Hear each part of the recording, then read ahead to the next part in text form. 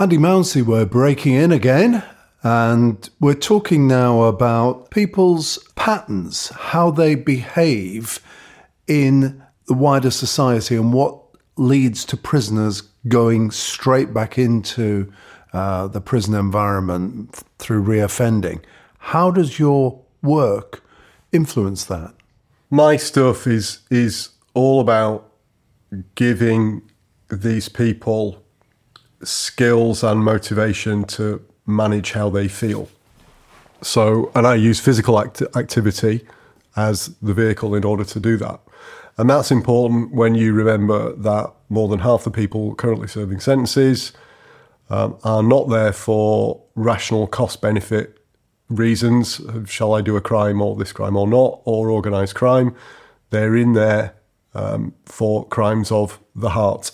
In other words, failure to manage their emotions at a crucial time, either through peer pressure, and or drugs plays big drugs, including alcohol, plays a big part of that. So what that means is they've been in a situation and it's been an unthinking emotional response, which has meant that they're where they are. And my stuff is around enabling the pattern to break that pattern. So they're in a situation of temptation or provocation or whatever that is. And there's a pause before a considered response. So there's some thinking. Yeah. So you're trying to put this gap between situation, emotion. You're trying to insert this time and space to think clearer in order to have a response that's more consistent with being a paid-up member of the human race in a law-abiding community. How does physical activity make that happen? Because physical activity enables you to experience agency over your emotions at a very simplistic level. If, as you and I both know, Tony, if we're feeling a bit down or a bit blue or a bit achy, then a surefire way is just to get up, go outside in the fresh air and walk. Now, many of these people obviously can't go outside in the fresh air, but they can certainly move. Some element of physical activity is possible, whether you're in an 8x4 cell or on a wing. The point is to break the pattern of withdrawal, disengagement, stewing, inward looking, and physical activity is a great vehicle for that, because by doing that, you can get to experience okay, so I'm feeling this way, but if I do this, I can feel another way, another better way. Oh, actually, I can, I can control how I feel. And that, in essence, is the big part of the work. The improvement in hard health and well-being markers, like propensity for diabetes, obesity, physical capacity. So, can I get up from a chair unaided? Can I get up from a floor if I fall down? That's all almost by the by. Though I do set my stall out around hard markers, around blood pressure, resting heart rate, lung capacity, etc., etc., etc. All of those are almost, come on, Andy, you need to be hit. That's almost wallpaper stuff. So you hit those anyway, because there's no motivation like seeing the numbers go in the direction that you want them to go. You go, okay, so when we first started, Tony, you could only do half a flight of stairs before you had to sit down for at least a minute and get your breath and actually have help standing up, getting onto the landing and getting up again. And this week, you only had to sit down for a couple of breaths before you were up again. That's improvement. So how does this present itself, Sam? You go into the prison, you've got a group. What sort of size of it could be, again, it depends on the level of capability, both mentally, physically and emotionally, that I'm working with. But generally it could be anywhere from 8, 10 through to nearly 20 at a time. And it is a group. And it's deliberately a group, because one of the advantages of working in a group is, if it's done right, you've got an opportunity there to collaborate, to support others in dealing with disappointment, to support others in sharing success, to collaborate to solve problems. So the whole kind of informal mentoring, buddy support stuff. So encouragement, practicing teamwork. Practicing the skills of giving a damn about another human being, being able to experience friendship and help and support.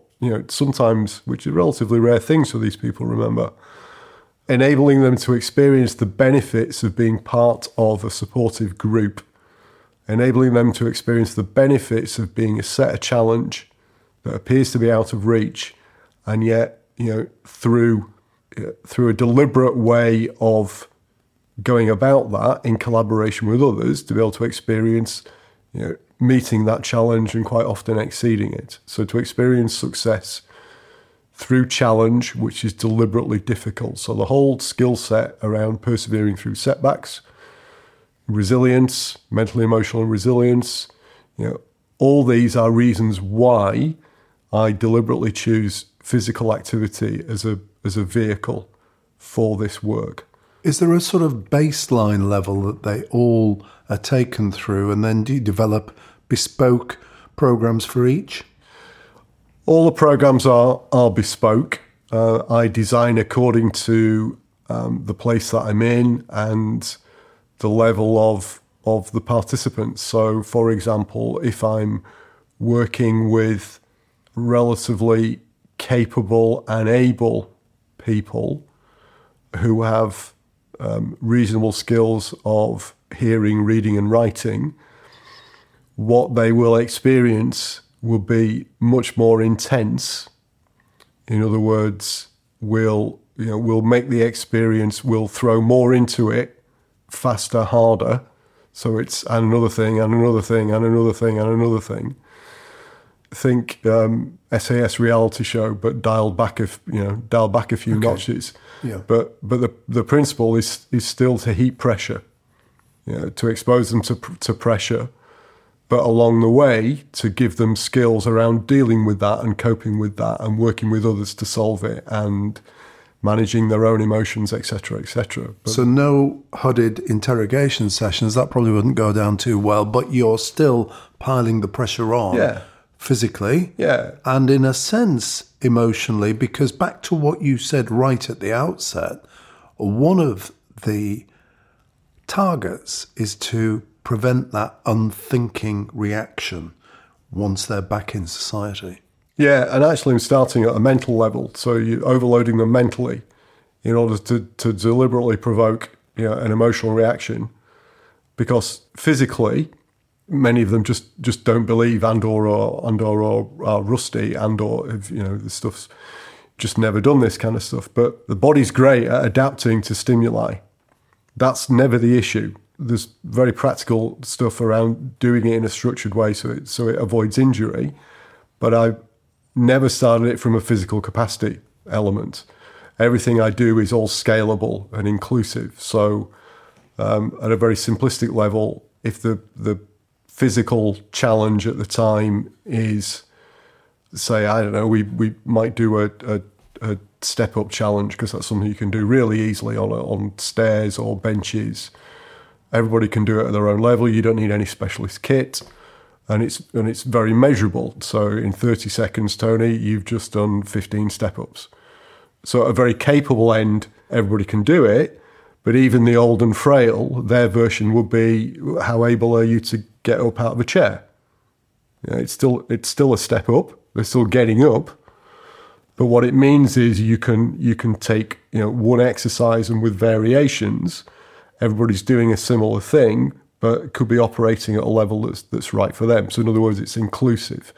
So my choice of physical activity is always looking at something that is inclusive right across the capability scale, but also doesn't need any specialist kit or specialist time. But so that everybody can experience progression at their particular level. What about the frustrations that those people face inevitably when they realise that their limitations are significantly pared back from younger, fitter people. Yeah. So at one level, we get the toys out of the pram stuff, and that's fine. And I position this, right at the start, going, you can do all that, and that's normal, and I don't care. But the difference between the way I go about it and say, we're back to the reality SAS thing, is you can come back into mine, you can try again, because that's the difference. What I want is, go away, reset, and we'll show you how to reset. There aren't losers here. And the ballsy bit is you choose to come back in and you give it another shot, because that's the perseverance bit, and that's what's one of the things that's going to keep you on the straight and narrow for the rest of your time in here. And when you go out, it's the capacity to screw up, but then come at it again differently. And that's the difference.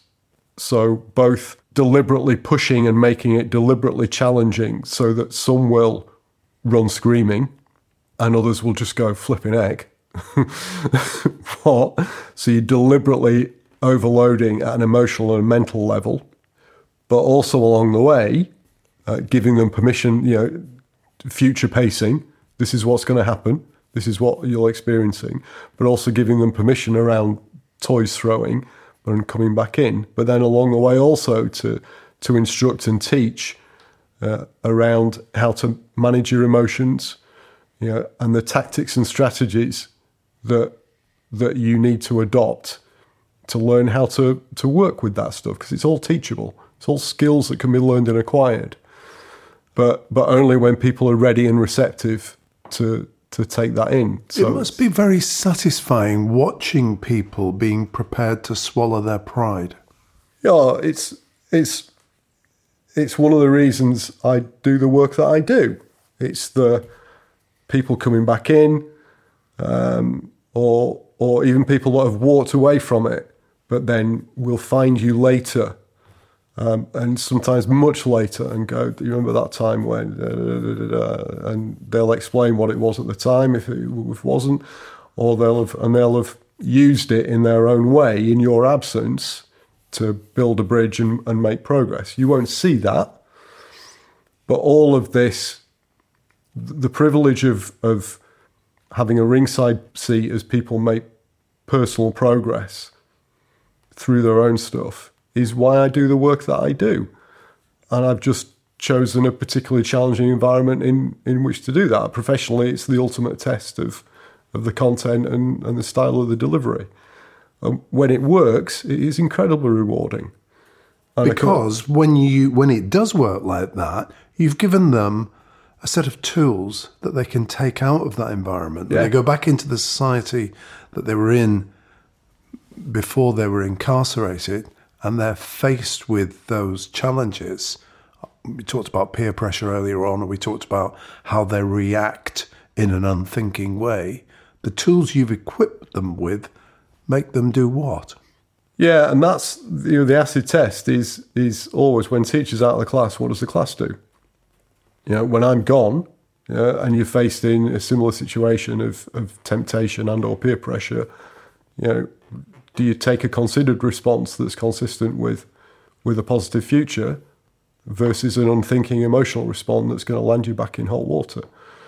And the work is trying to put the odds more in favour of that they will choose a considered response that's consistent with the future, back out in their community and not being returned behind bars.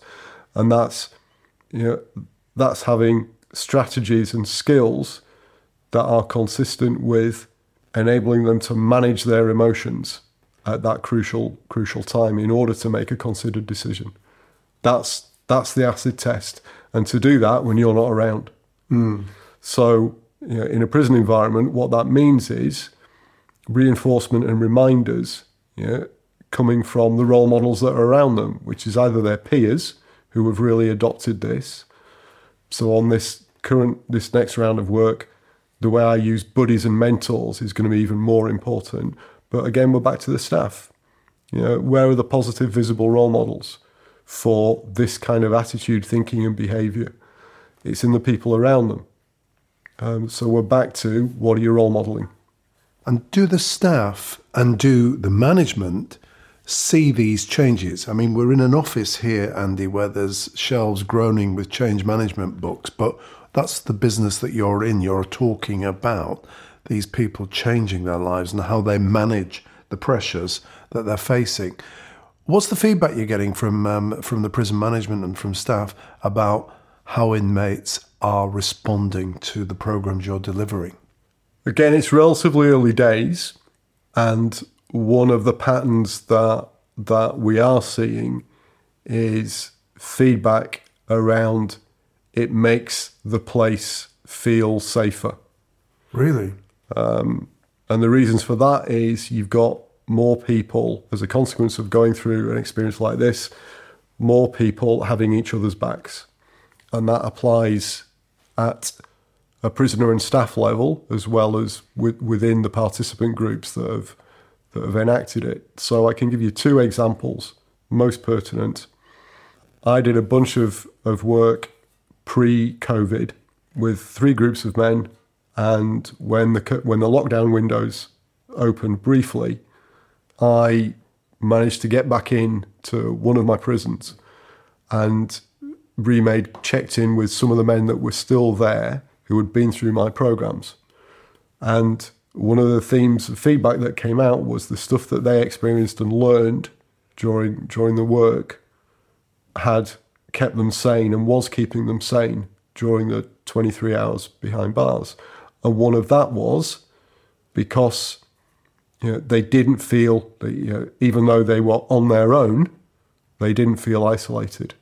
Interesting. They knew that there were some of the other people that were on the program that they'd gone through this experience with were there and around, and would, this teamship and comradeship was there. So I am on my own and I feel less isolated, and that helps me get through this bit.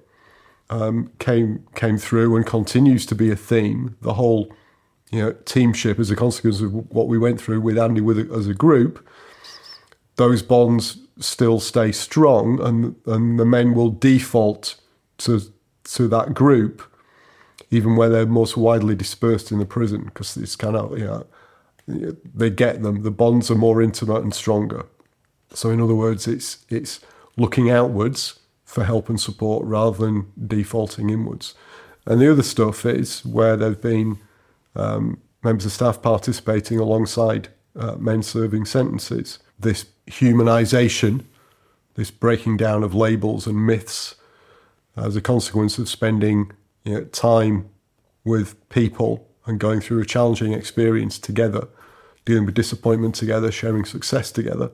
Is that the norm, that staff will take part in the programme? No. Sorry, it's not the norm in a prison environment. It's the norm on my stuff. Right. So you encourage the staff to very participate. deliberately, because of this breaking barriers down thing. And actually, getting to the shared understanding that we're all here for the same thing, which is that you're released and we don't see you again. Mm. As a member of staff, that's what I want. Mm. As a man serving his sentence, that's hopefully what you want.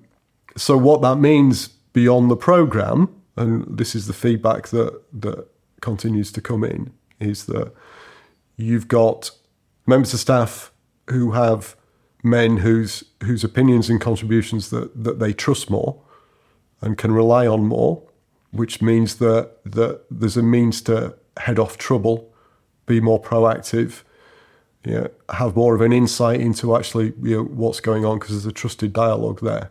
So, and for men serving sentences, and understanding that staff are actually there to support them, want the same thing, and are not nameless demons there to take away everything that they possibly have or could have had for no reason, that's how they feel when they so it's the physical and, of course, the mental resilience that starts to grow, feeling as though they're a part of something. Yeah, so there's elements of teamship around having each other's back.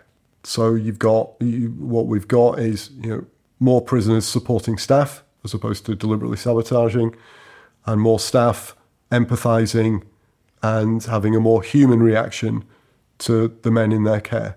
And both parties understanding that actually they're there for the same thing. And actually that gets achieved better, faster, smoother if they are in collaboration rather than conflict. So does that mean, we've talked previously about the work that you're doing now being supported by an NHS region, but does that mean that the prison governors, that management are beginning to see the value of the work that you're doing? Are you getting that type of response? Yes, because of the feedback that's starting to come out. Again, it's still relatively small and fairly piecemeal, but we're starting to build some patterns, which is starting to get some traction because it's starting to take notice. What it means is it gives me more opportunity to work at a culture change level with senior management than I probably could have done in the earlier days, because that's effectively, we're back to you get what you're role modelling. Boys and girls, what are you role modelling? You mentioned patterns earlier on. I'm guessing the proof of the pudding lies in the pattern of repeat behaviour. I don't know whether there is any indicative data available yet that indicates whether or not some of those patterns of reoffending and those prisoners who've been through your programme bouncing back to the same extent as those non-participants. Again, too early to tell. The bigger picture, again, as we've said before here, is that 6, 7 out of 10 of those released from jail will be back inside within 12 months. That statistic, remains unchanged.